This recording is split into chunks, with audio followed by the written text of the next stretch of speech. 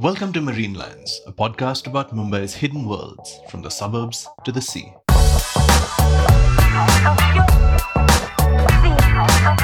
I'm Raghu Karnad.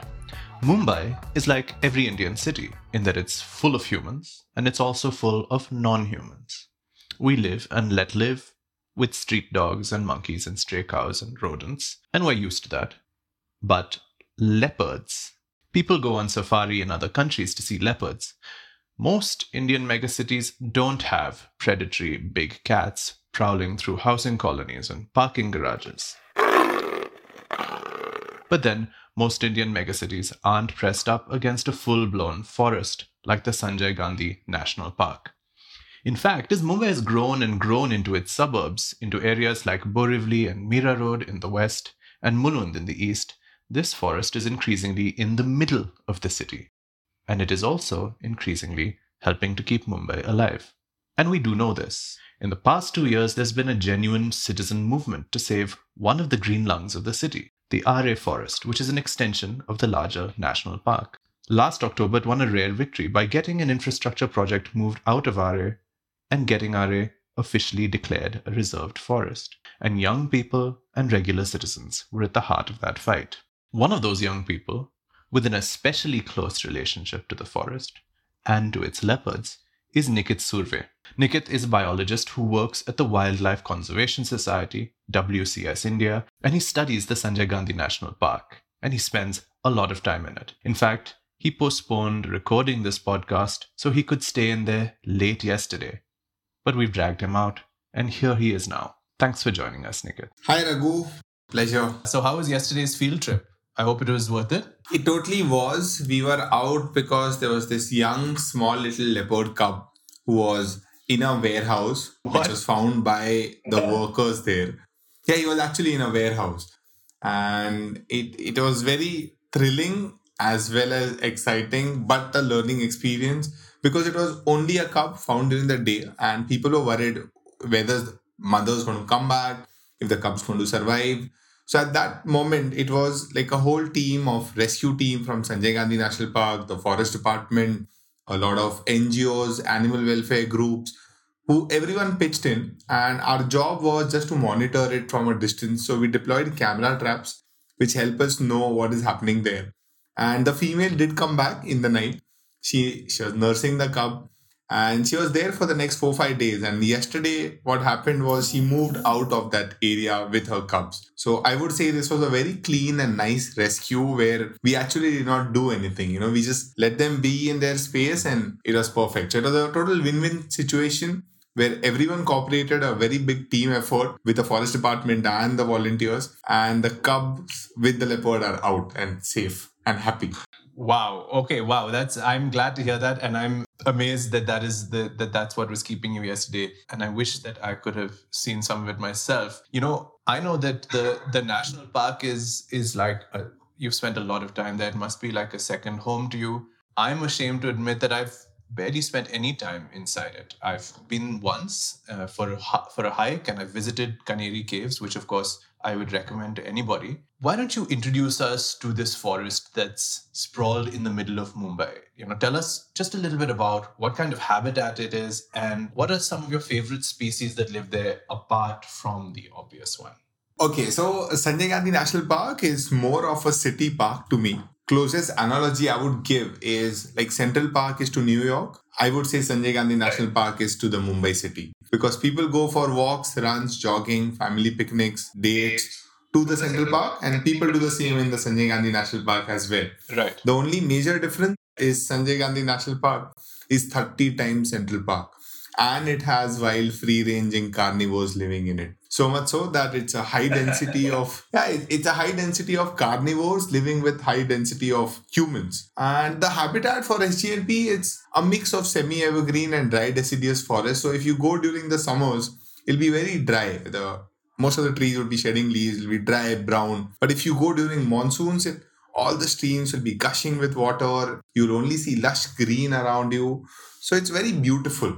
And There were tigers in SGNP, but there have been like long years. The tigers have been gone from SGNP. Currently, leopards are the top boss. They are the top predators. So definitely leopard is a favorite species for me from the Sanjay Gandhi National Park. But apart from that, it also has the world's smallest wild cat, which is termed as the rusty spotted cat, which is also found in the national park. So, I see. yes, it's filled with a lot of reptiles, birds, insects. But me being a cat person, yes, I'm more attracted towards the leopards and the small cats. So a high density of free-ranging carnivores and a fairly high density of humans, some who are walkers and some who I gather are tribal residents who live there inside the park, and also, of course, environmentalists like you. Tell me briefly about how, what made you someone who studied the park. So, luckily for me, I've been associated to the park since I was a kid. We stay close to the national park entrance. So, I've been there since my childhood for school picnics or with family, bunking college and going there. And here I am doing my research work in SCNP. So, I collaborated with the forest department where we have some amazing officers who facilitate this research. So, since 2015, we've been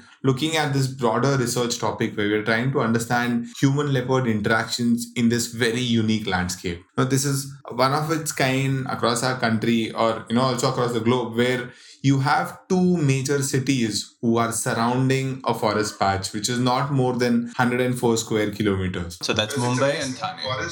In Mumbai. So if you just go across, the peripheral density of people around the Sanjay Gandhi National Park is 20,000 people per square kilometer. So you're talking about a lot of people and a lot of wildlife, but all living together. So this is exactly this fascinating part of high density humans and leopards interacting with each other caught my attention. So that is how here I am trying to understand two species who are the most adaptable living in a mega city. And how much time had you spent in Sanjay Gandhi National Park and doing your research and exploring all of the biodiversity before you first had an encounter with the boss of Mumbai, or the boss of the park, as you described it? Yes. So I've been conducting my research in Sanjay Gandhi National Park since 2015, and it started off as a part of a master's dissertation, and right now it's part of a long-term study. So much so that recently we radio collared two leopards. By radio collaring, I mean we put a collar around their necks which has GPS in it. So wherever the leopards go, we keep getting their locations. And so for the last 5-6 years, we've been associated and continuing our research, trying to understand and learn more about these leopards. And is there a particular encounter with a leopard that you prize more than any others? I mean, if I ever saw a leopard cub like you did yesterday, I would remember that for a very, very long time. But I know that you've seen more than a few. So tell me one that really stands out in your memory. Okay, so I'll talk about a recent one which occurred during the lockdown. So we found a cub again, a leopard cub. And this time she was not a very healthy cub. She seemed weak when we got her in the morning. So she was taken in intensive care by the rescue team at SCNP. And in the evening, we were again ready to reunite it back to the mother. So it makes no sense to keep the leopard cub back in captivity without giving it a fair chance. So we did that. It is placed in a small basket such that the cub can't come out of it by itself unless it is held by someone else, which of course is the mother. So we placed all of this and we were monitoring it with the cameras. My team did that. We saw by midnight the female came and took the cub away. Oh, wow. And then was the job of still monitoring it. So that's when everyone else had gone for dinner and I was waiting there. And not much network, not much to do because the cub was already gone. And that is when I saw some movement, not more than 10 meters from me. 10 meters from you. 10 meters. She was very close to me. And I would not even expect for it to be a leopard. So initially I thought it was a dog. But in the next 2-3 seconds, I realized it had a very long tail. Those shoulders, that movement, those spots. And finally it all made sense because I was at the last house in the hamlet. And this leopard walks past me, just looking over her shoulders. And there she was on the trail. I had frozen. I had nothing in my hand, no torch, no camera. Suddenly, she moved in light. And that's when I could see her completely. Luckily, by then I realized where the torch was. I could see her. But there was some noise behind me which distracted me and the leopard. And within seconds, she was gone. I was very excited, wanted to tell this to everyone, but there was no one around. So I started walking back, and that's when I saw this young girl from the neighboring house, and she had a very big question mark on her face, and so did I. When you say that she was from the neighboring house, you mean that she was one of the Varli tribal folk who live inside the park? Yes, yes. So she belonged to that hamlet. She belonged to the indigenous tribe, Varlis. Varlis are the dominant tribes here. So she had a question mark on her face. I had a question mark on my face, and I didn't want to tell her that a leopard just walked past your house, because me being a city-bred child, I would think people would get scared. But surprisingly, she asked me a question, Dada tumi wag bagitla ka? And they speak Marathi, so it translates as, did you see the leopard? And I'm like, oh, me bagitla, I saw the leopard. You won't believe, I had so many emotions running through me, and she was so casual about it. I asked her ki, asa hota kai karna? Like, does it happen more often? And her reply was, yes, we have leopards. They walk past us. They're around. So that is how casual they are. For them, it's a part of their life. It's part of them. Yes. And the next morning, we realized there was a Vagoba temple nearby. A Vagoba puja, which had taken place. And that is where they found the cub. So the whole village was very happy when the female took the cub away. Because for them, they associated to the deity, which is Vagoba. In Marathi, Vag stands for tigers and leopards both. Right. So, I mean, I can. It's amazing to think about this young girl's reaction, because for someone like me who's even further away from understanding leopards, the way I encounter these stories, the way I learn about leopards in the city, is from fairly sensational reporting. About portrays wild animals kind of stalking through colonies, compounds, in conflict with humans, stealing pets.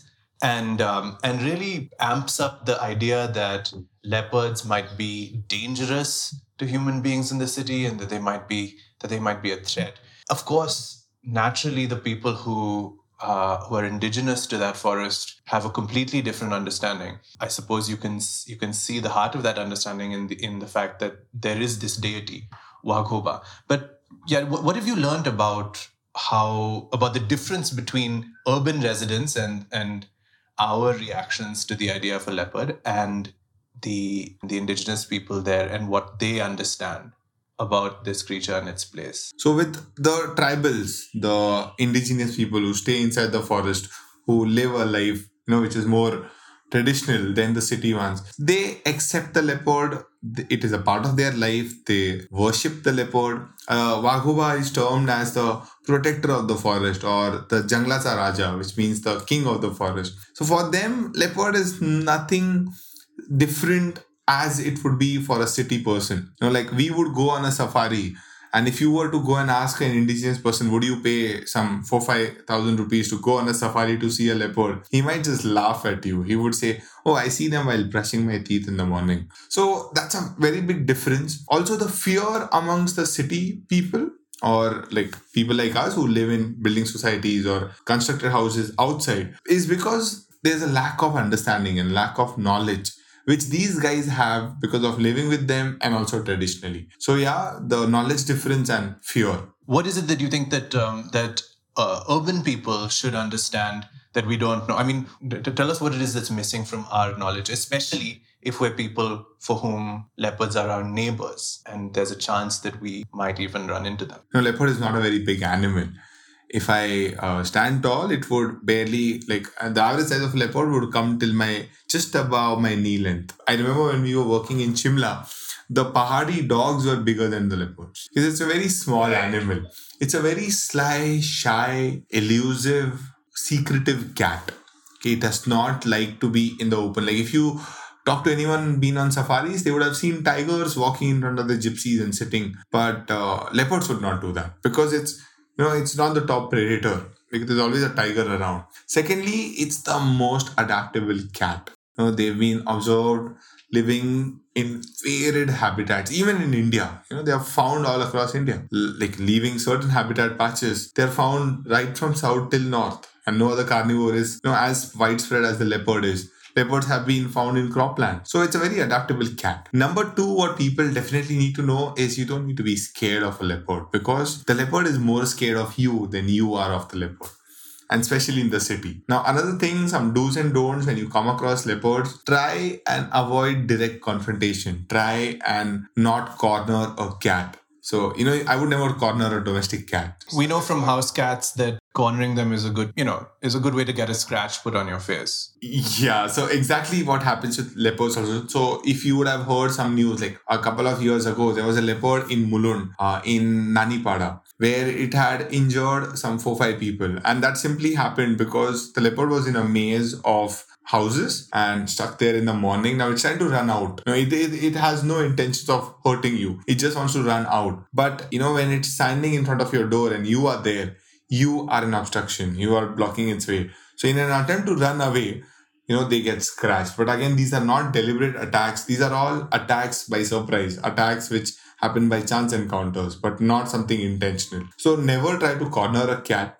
Also remember that 9 on 10 times the leopard is going to run away when it sees or it senses you. So even before you see it, it's already gone. But only the times when you see it, remember not to pelt stones at the leopard, give right of way. Like I've heard stories where people have come across leopards while they're walking through small alleys to go to their houses, or in their parking lots when they return in late, or in front of their vehicle. So at such times, just wait, hold back. The leopard will walk out. Just in case you think it is not, you ask for help, make sound, make noise, get someone there. In a jovial way, if I had to put it, if you come across a leopard, you really don't have to do anything. All that has to be done, the leopard will do. Now, that makes a lot of sense to me, that the leopard is a shy animal. In fact, that's why when you hear about people who go on safari, they are so excited about having seen one at all, because they prefer to hide and they like their privacy, I believe. And so they probably, like you said, they're more keen to avoid us than we are to avoid them. Given that fact,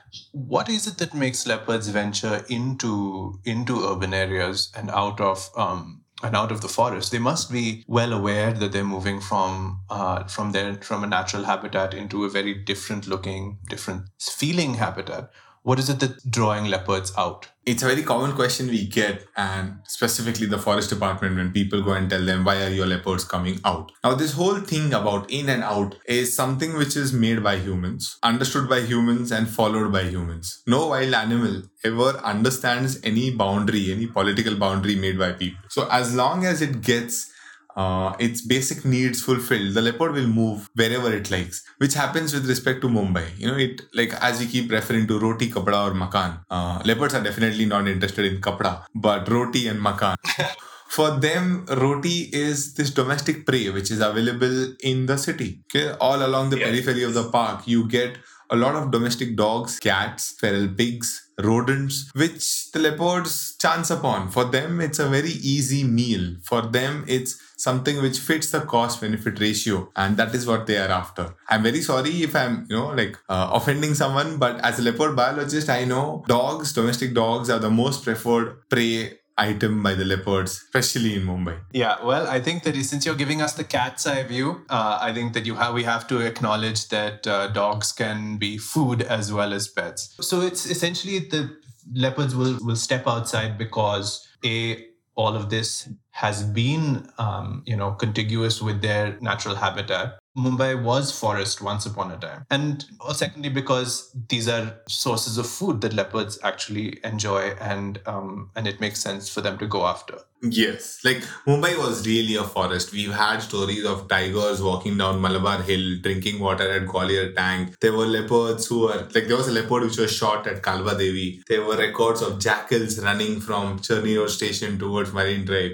So yeah, Mumbai has been a forest and filled with wildlife. We can think of leopards as being not just original and old-time inhabitants, but also powerful reminders of the ecosystem that lay where this giant city is spread out right now. Tell us a little bit about what should draw humans into the park. Since you're someone who knows it so well, it's obvious why an open green space of 100 square kilometers would invite humans in. But give us a little insight about what you think is the reason to visit. And also, if someone wanted to get more involved, if someone wanted to get to know the park better and to help protect it, what advice would you give? Okay, so first of all, I would say do visit the park, because you will only protect and conserve something if you know it, you understand it, you love it, you experience it. And you will get to do all of that only by visiting the national park. And it's really very beautiful. And to get involved, there are so many ways you could. There are so many of these groups who go for cleanup drives, awareness drives. There's a program called as Mumbaikars for SGNP, wherein we do awareness for leopards in building societies, in slums, schools, colleges. People can also volunteer with the forest department. So yeah, there's so much to do, but the first step to do is step out and go to the park. Going to the park has never sounded so exciting before, Nikit. Thank you very much. It's wonderful having this conversation with you, and hope to meet you in the park sometime soon. Yeah, looking forward to that. Thanks, Nikit.